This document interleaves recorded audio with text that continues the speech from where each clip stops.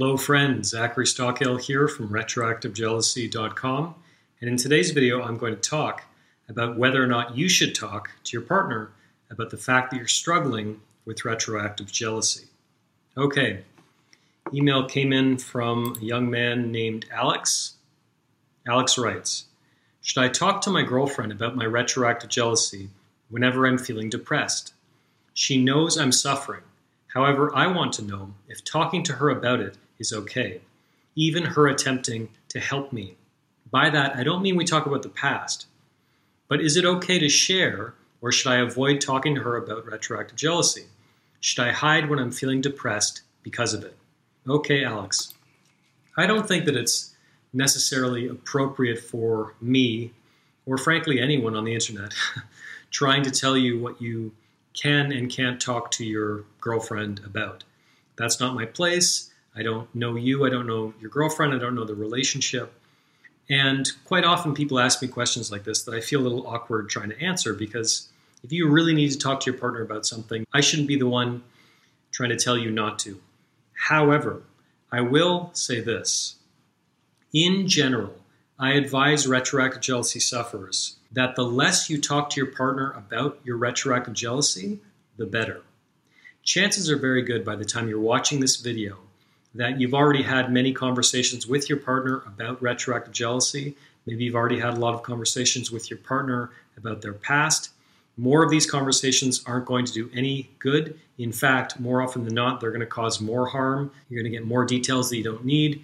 You're probably going to ask her hurtful questions. It'll just be a continuation of the really painful and destructive retroactive jealousy cycle, and we don't want that. And another really important point in my view is, even if you're not talking to your partner about their past, if you just want to share that you're struggling with retroactive jealousy and you're feeling depressed, whatever, frequently I'll say male retroactive jealousy sufferers. I'm sure some female retroactive jealousy sufferers do this as well, but in my experience it's mostly male sufferers. Many male sufferers in some way are hoping that their partner can help them solve this problem. In some way, they're hoping that their partner can take some of the burden off of them, take some of the responsibility from them. I frequently tell retroactive jealousy sufferers that your partner cannot solve this problem for you. This is on you, my friend, to solve. No one can truly solve this for you except you. You can buy my book. You can join my premium course, Get Over Your Partner's Past Fast. But unless you're truly willing to, for example, take my advice in the premium course, actually complete the exercises I suggest on your own, and actually take action, you're probably not going to get much relief. So it's really on you to own this problem before it can actually get better. So beware of, on some level, sort of hoping your partner will solve this problem for you. I understand that if you're in a situation where you're struggling and your partner is right beside you, sometimes it's difficult to hide. In general, I would advise you to just say to your partner, look, I'm struggling with something right now, but I'm dealing with it, I'm handling it, and I'm taking care of it on my own.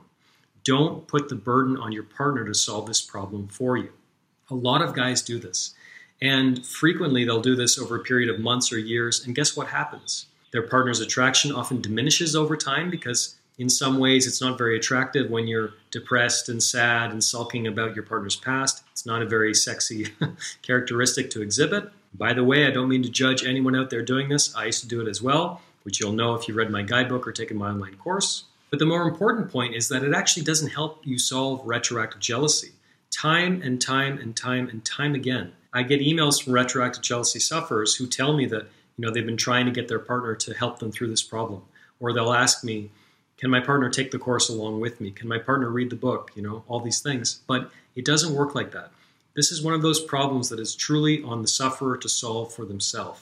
And as much guidance as I can offer, and believe me, I offer all of the guidance I can on this topic in my guidebook, and even more in depth in my premium online course, Get Over Your Partner's Past Fast. I lay out a proven step-by-step plan, proven step-by-step program that definitely works. But your partner can't do the work for you. I can't do the work for you. And ultimately, it is on you to really own this problem 100% before you can really put it behind you for good. If you need help overcoming retroactive jealousy, since 2014, my premium online course, Get Over Your Partner's Past Fast, has liberated over 1,500 men and women from around the world from the shackles of retroactive jealousy. It's a proven step-by-step program that works. You can go to my website and find dozens and dozens and dozens of glowing testimonials. You'll find all the information about that in the link in the description of this video. Thanks for listening to the Zachary Stockhill podcast. If you enjoyed this podcast, please be sure to subscribe and leave a rating and review on Apple Podcasts or your podcast app of choice. To learn more about my work on jealousy, relationships, and more, please check out my YouTube channel at Zachary Stockhill. For information about my online courses, books, and coaching service, please visit my website at retroactivejealousy.com.